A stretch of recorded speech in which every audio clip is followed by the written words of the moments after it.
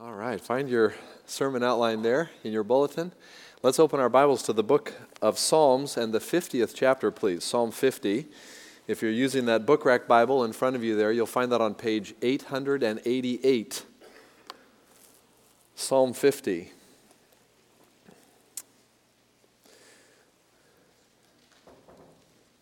So we're taking a few weeks to think about the importance of gratitude.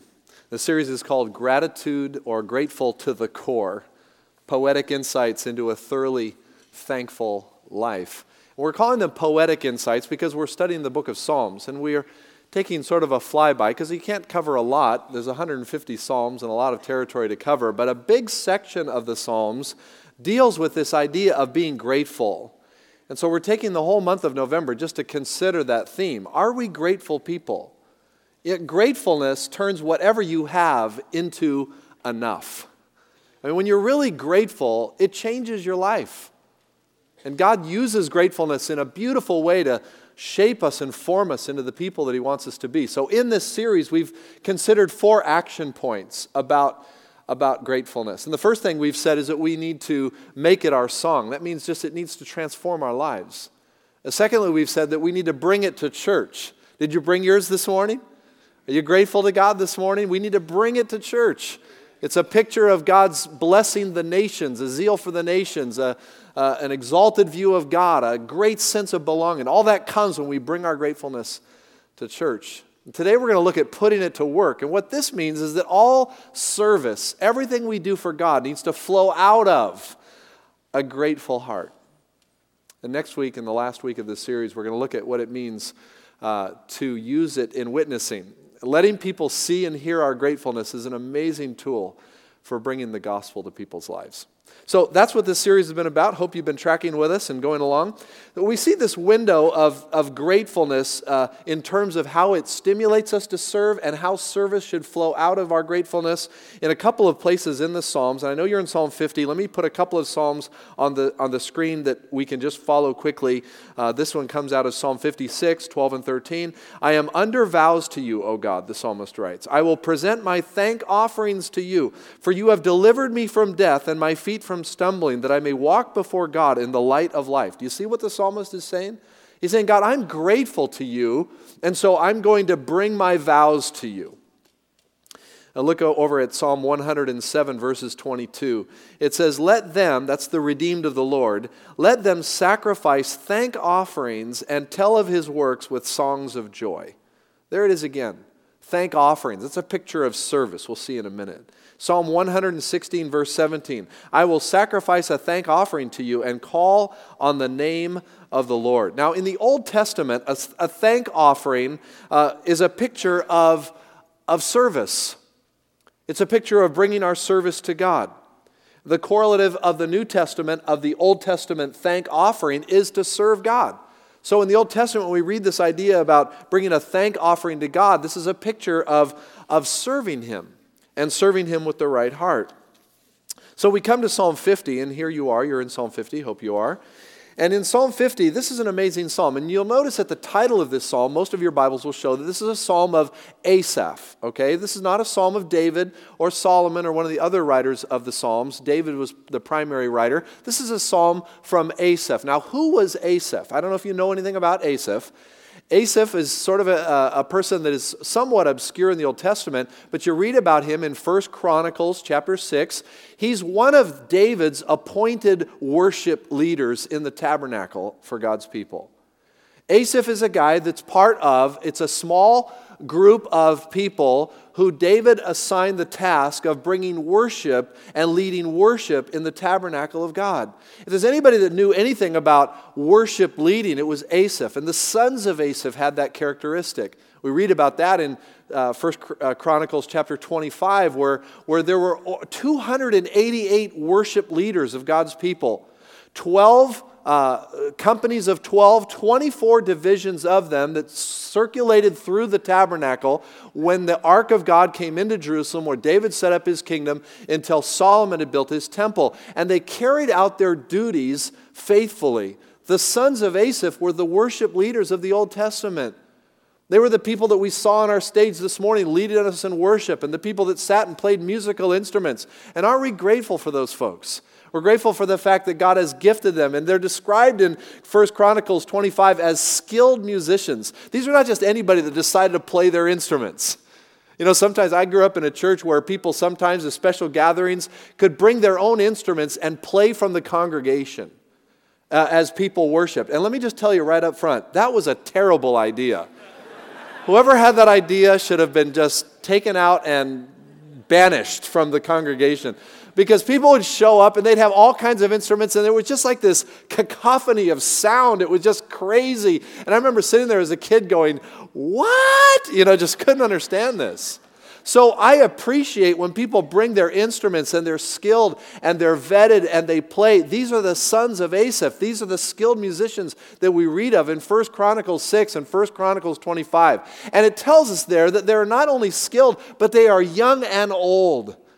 The congregation of God's people are led by people of every age and every generation. It's a beautiful picture. So if anybody knew anything about worship in the household of the Lord, it was Asaph. And Asaph is going to talk about these thank offerings this morning that is our equivalent to service in the body of Christ in a very powerful way in this psalm, Psalm 50.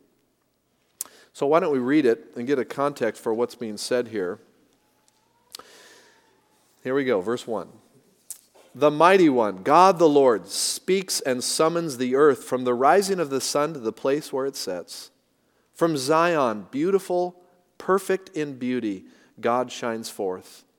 Our God comes and will not be silent. A fire devours before him, and around him a tempest rages. He summons the heavens above and the earth, that he may judge his people. Gather to me, my consecrated ones, who made a covenant with me by sacrifice. And the heavens proclaim his righteousness, for God himself is judge. Hear, O my people, and I will speak, O Israel, and I will testify against you. I am God, your God. I do not rebuke you for your sacrifices or your burnt offerings, which are ever before me. I have no need of a bull from your stall or the goats from your pens. For every animal of the forest is mine, and the cattle on 1,000 hills. I know every bird in the mountains, and the creatures of the field are mine. If I were hungry, I would not tell you, for the world is mine and all that is in it. Do I eat the flesh of bulls or drink the blood of goats? Sacrifice thank offerings to God. Fulfill your vows to the Most High, and call upon me in the day of trouble.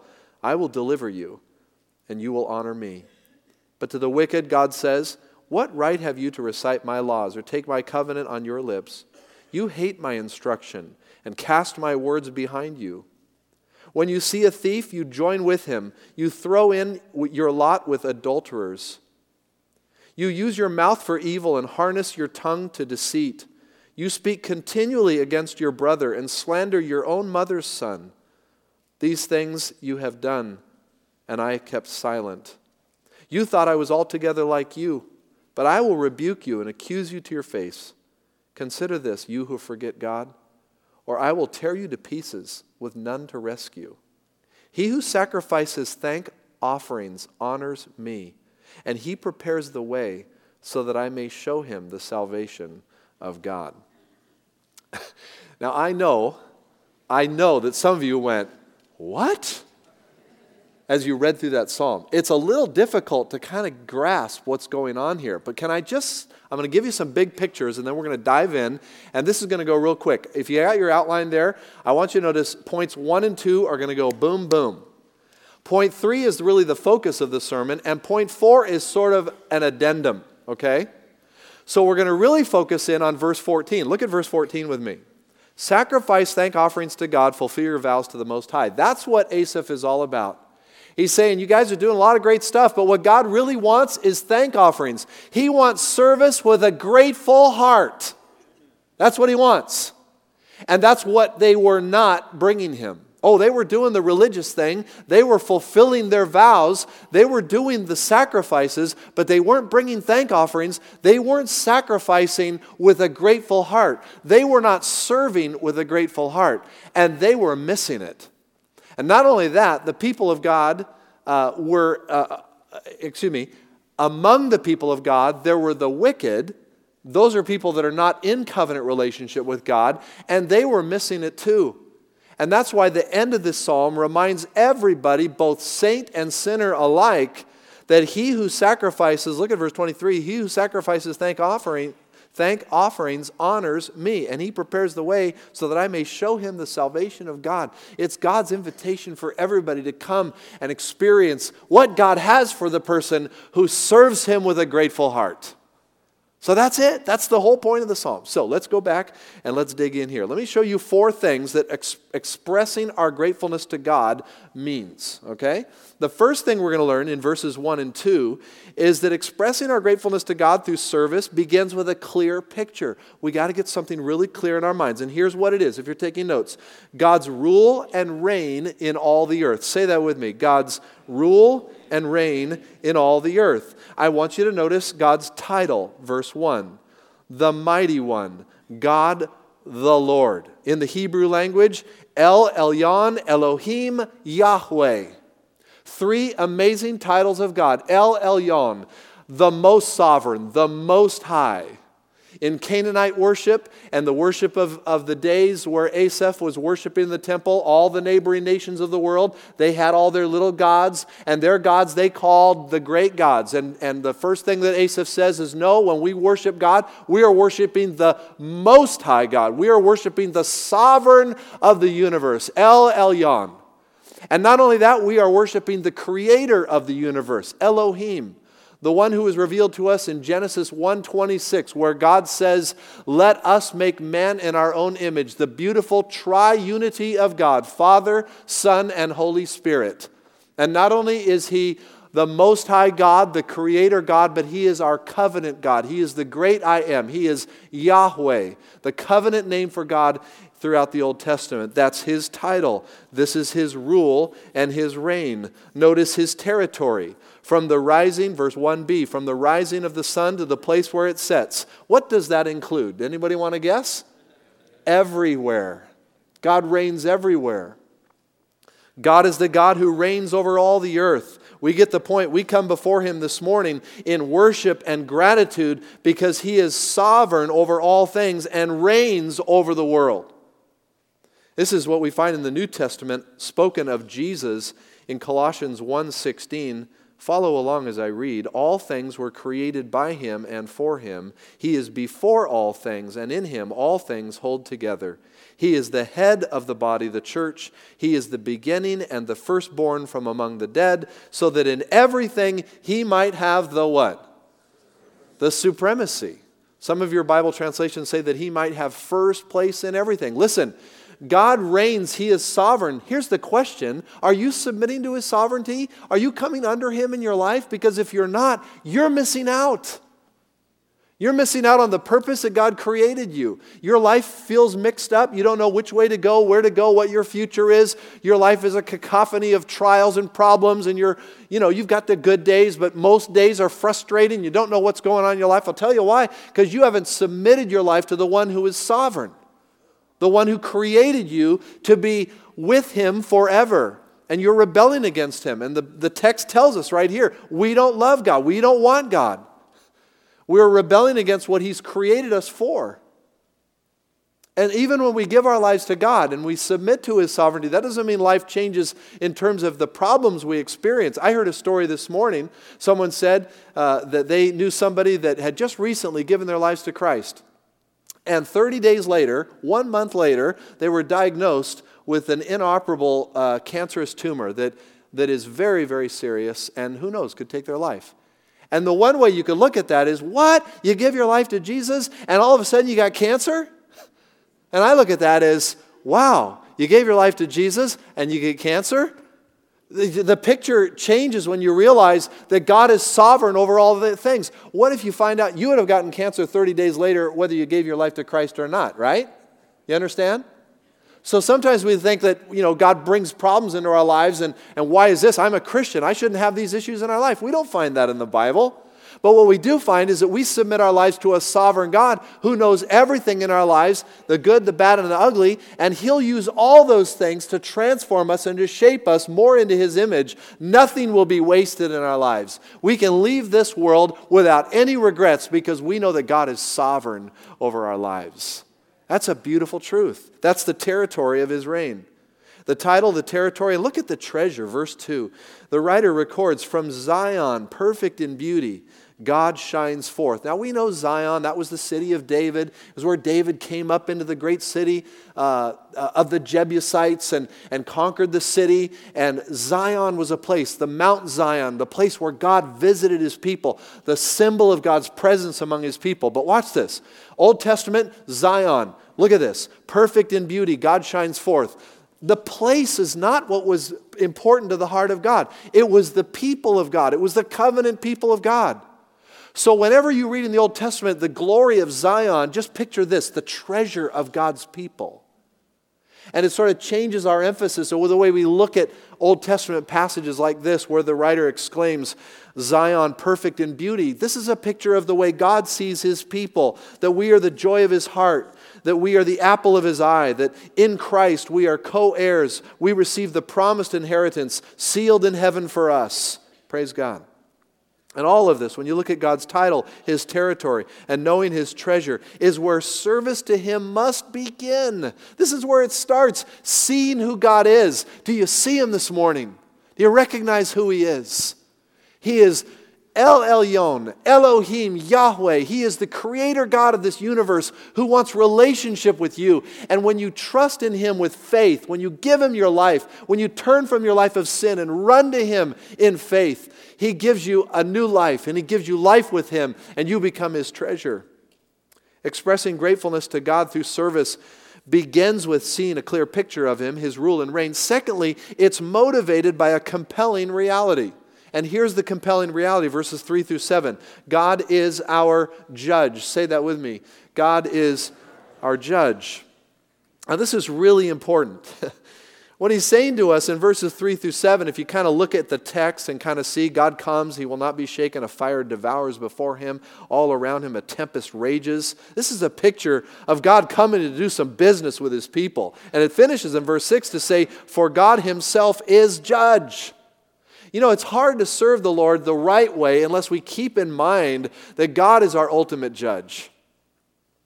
Something for which all of us should be abundantly thankful for is only ourselves and God knows the truth about us. Think about that for a minute. We should just be thankful for that. Only ourselves and God know the truth about us. That's a beautiful thing to be thankful for. You know, one of the things that governed my life as a young person, I remember when I got to be a senior in high school, I was the last kid. I was the youngest. I'm the baby in my family. I had 2 older sisters. And they had kind of moved out and moved along in life. And when I was a senior in high school, I was living alone at home. And my parents decided to do some traveling. And so I guess they thought I was trustworthy and they could leave the house and I had a lot of friends that, you know, their parents would leave and they'd have these big raging parties and do all this kind of crazy stuff and all this. And I have to admit, I was tempted when my parents left town, and I'll never forget, my dad going out the door. He'd always turn around and look at me and say, now, son, I trust you to take care of our house and be good. And he'd close the door. And I would think, all right, I got 2 weeks of living on my own, you know, or whatever it was. And you know what? Whatever I would be tempted to do or think about that might not be down the fairway of what my parents had in mind for me, what would bring me back to rationale and sanity was the fact that my parents were going to be coming home. Yeah. And I would have to reckon with them. Even if, watch this, even if I could do anything I wanted to do and keep it from them, I would be having a squared off conversation with my father about how things went, what went on right here in this home. And that was just enough to remind me and to keep me down the fairway of where I needed to be. You know, sometimes we forget as followers of God, followers of the Lord Jesus Christ, that one of the things that should keep us in the fairway is the recognition that our Lord is coming back and that judgment is coming. Now watch this very carefully. Listen carefully or you're going to miss something really important. The judgment as a believer, the judgment that we think about as a believer is not the crushing judgment of damnation. It's the reality that we will one day stand before God and give an accounting of the way we've lived our lives and the way we've served Him in our lives.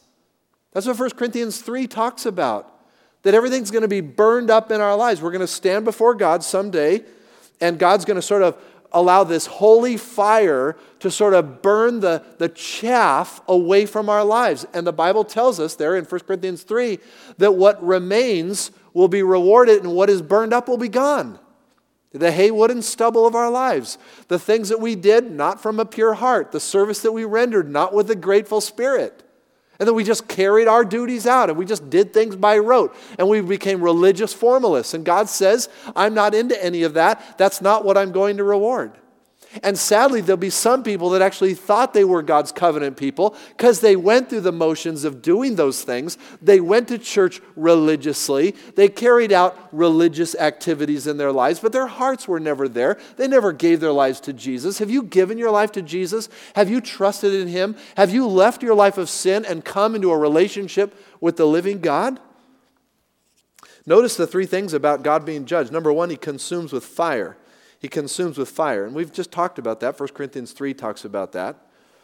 And I love what Hebrews 12:29 says. It says, therefore, since we are receiving a kingdom that cannot be shaken, let us be thankful and so worship God acceptably with reverence and awe. For our God is a what? A consuming fire. That's a picture of Deuteronomy 4:24, chapter 9, verse 3. God says, I'm going to come with fire among my people. I'm going to burn through all the hypocrisy. I'm going to show people where they really are. And in the assembly of God's people, even here today, there's a fire that God is going to burn. And He's going to show us, He's going to reveal things in our lives that are not right, that need to be changed. Secondly, I want you to notice, not only does He consume, but He calls out to us, verses 4 and 5. He calls out. He summons the heavens above and the earth that He may judge His people. Gather to me, my consecrated ones, who made a covenant with me by sacrifice. God's calling us together. In the New Testament, the correlative is what we're doing right here today. He pulls us into His presence and He counsels us with His word. This is beautiful. Do you realize that when you come to church, you're saying, God, open my heart. I want to listen for you. I want to hear your voice. I read a great book recently. It's called, someone gave it to me in the congregation. Thank you, Rob, for doing that. It's called Expository Listening. Oh, what a blessing this book was. You know why it was a blessing? Because I put about 14 hours, and there's nothing big. I wish I could do more, actually. I put about 14 hours a week into a message, into sermon preparation. That's just what I do to stand here before you on a Sunday and preach the Word of God. How many hours did you put in preparing for this sermon today? All right, you see where the book I'm reading took me? It says that we've all got to be preparing. We need to be preparing Monday morning for what's coming Sunday because God is calling us together and He's going to speak to us and we need to be ready. We need to be having soft hearts and open lives and being honest with ourselves and with others. And we need to come to terms with things that are not right in our lives and what needs to change and all that stuff. Every time we gather together, God is calling us to Himself. He's calling us today. Thirdly, He critiques our ways, verses 6 and 7. I will testify against you, verse 7. This is what God says. I love you too much to let you wander off and do nothing with your life. God says, I love you too much to allow you just to carry on as if I don't exist. Listen, God is saying this to His covenant people. Don't you think God would say that to us today, His covenant people, where He'd say, I'm sometimes going to rattle the cage of your life. Sometimes I'm going to do things that you won't understand. Sometimes I'm going to bring some discontinuity into your life so that you'll lean into me better, stronger, more faithfully in your life. This is what God's Word tells us. This is what He loves to do. So that's the second thing I want you to see, that the expression of gratefulness, first of all, starts with a clear picture of God. It's secondly motivated by a compelling reality, and that is that God is judge. Here's a third thing, and this is really the meat of the sermon. Right here in verses 8 through 15, expressing our gratefulness to God through service is maintained by a conscious awareness. Now, I couldn't give you one statement for this, so I'm going to break it down in three things. In verse 8, we're going to see that we need to be aware. Here's our conscious awareness. We need to be aware that service alone isn't what God's really after. Did you hear what I just said? Service alone isn't really what God's after. Here's what He's after if you're taking notes. He's after a grateful heart. Look at verse 8. I do not rebuke you for your sacrifices or burnt offerings which are ever before me. That's not what God's after. He says, I see them. You bring them. That's fine. But that's really not what I'm after. I'm after a grateful heart. It's very eerily similar to what Jesus said to the church at Ephesus in Revelation 2. The church at Ephesus, if you read the 7 churches of Revelation 2 and 3, beautiful reminders to the modern church, to the church of today or any age, that God looks at the church and he sees what's happening in the church and he's got some things to say to the church. And the church at Ephesus heard this from God, from the Lord Jesus himself, the Lord of the church. He said, I see your deeds. I see what you're doing. I see you're involved. I see you do it passionately, but I've got this one thing against you. You've left your first love. Wow. You've left your first love. Now, commentators have speculated, does that mean that we've left our first love for Jesus? Could be. Does it mean that we've left our love for each other? Could be. Could it mean that we've left our first love of reaching our world for Christ? Could be. All of those things would be leaving our first love. Our first love, of course, is the Lord Jesus, out of which all that stuff comes. A love for each other, a love for a world that needs to know Christ. And when we go through service without really engaging our hearts with gratitude, that's exactly what happens. Secondly, verses 9 through 13, we need to be aware, consciously aware, that God doesn't even need what we offer him because he already has everything.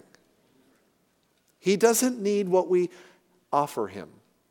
You know, sometimes we get the feeling that if I don't do my job, God's in big trouble. Sometimes you even feel that way by what pastors say. You know, if you don't do the way what God's gifted you to do, and if you don't do that, man, we're in trouble, the church is in trouble, God's in trouble. No, we kind of get this sense that we are so important. We're not.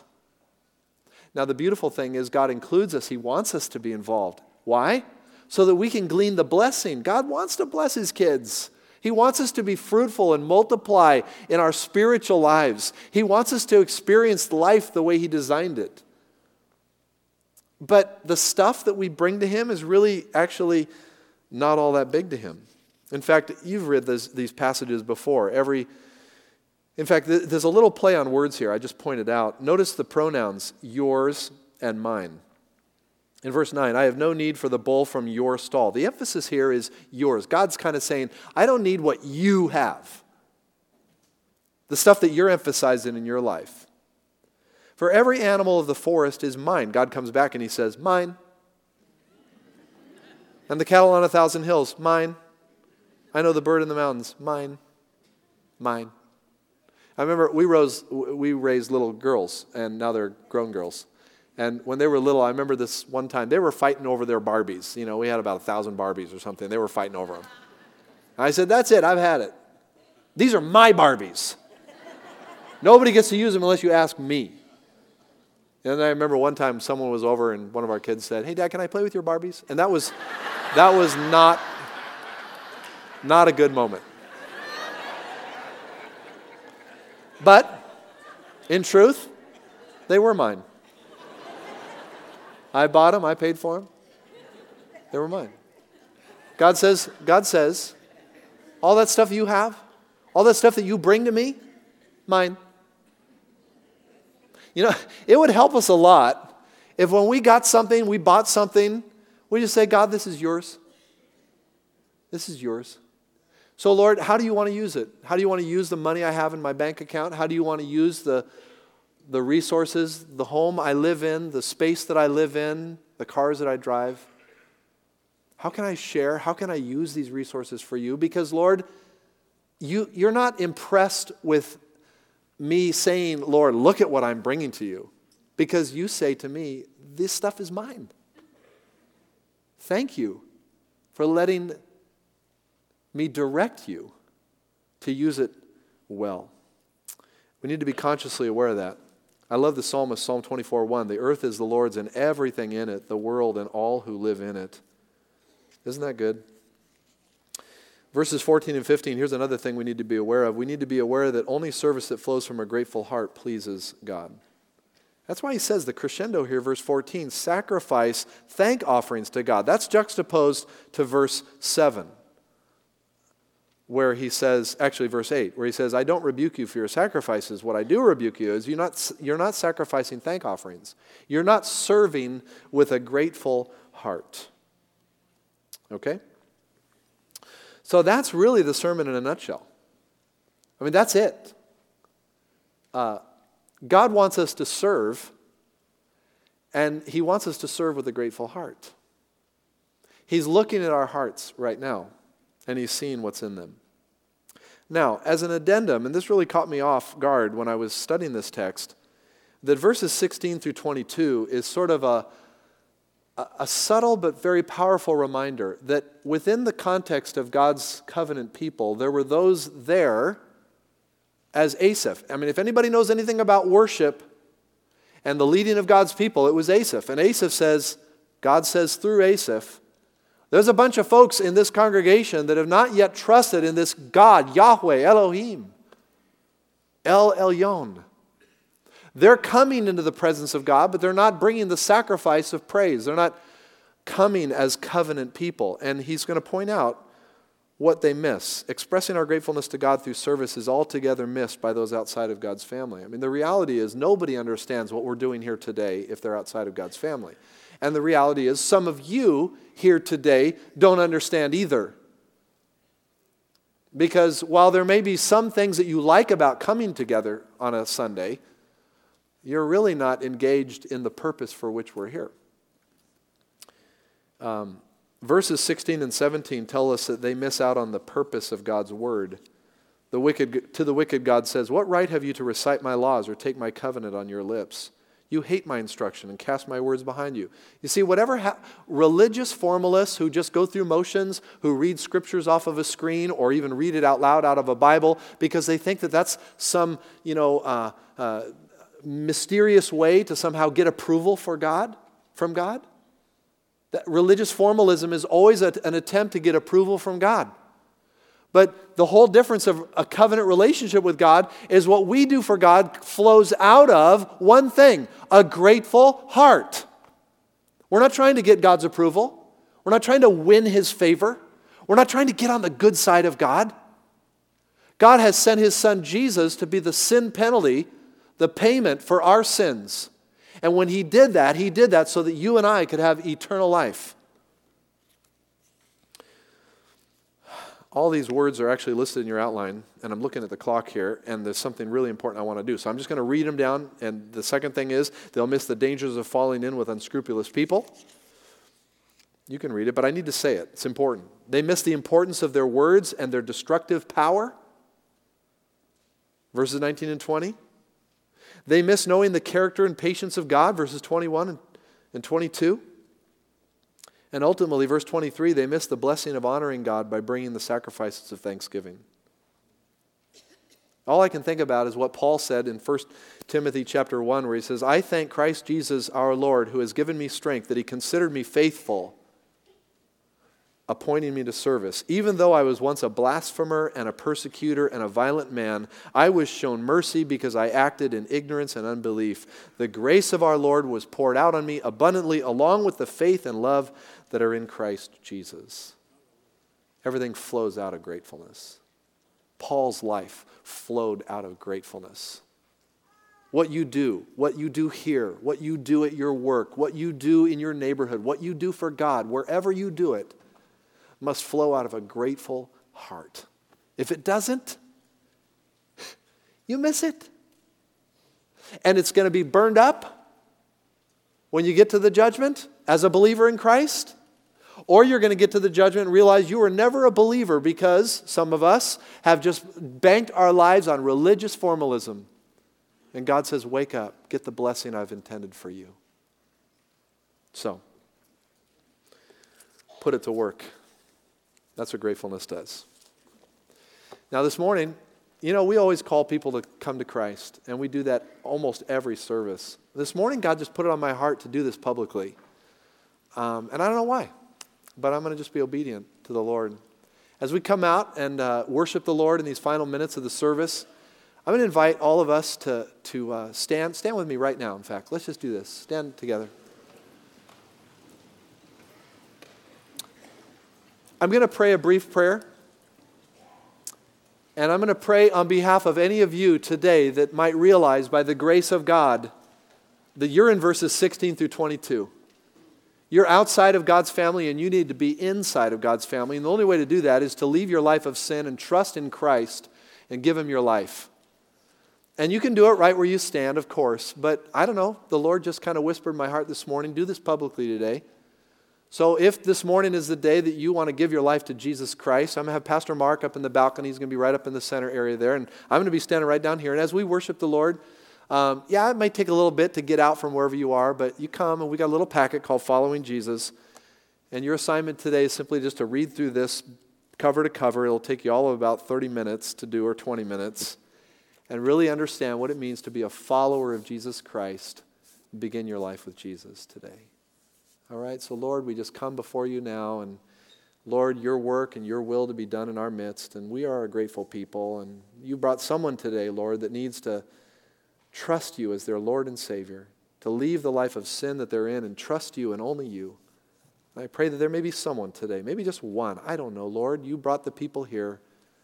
There might be someone who would even step out from wherever they are and say, that's me. Thank you, Lord. And may the rest of us, Lord, just be in prayer and worship and thanksgiving out of our hearts of gratefulness for all that you are to us. In Jesus' name, everyone said, amen.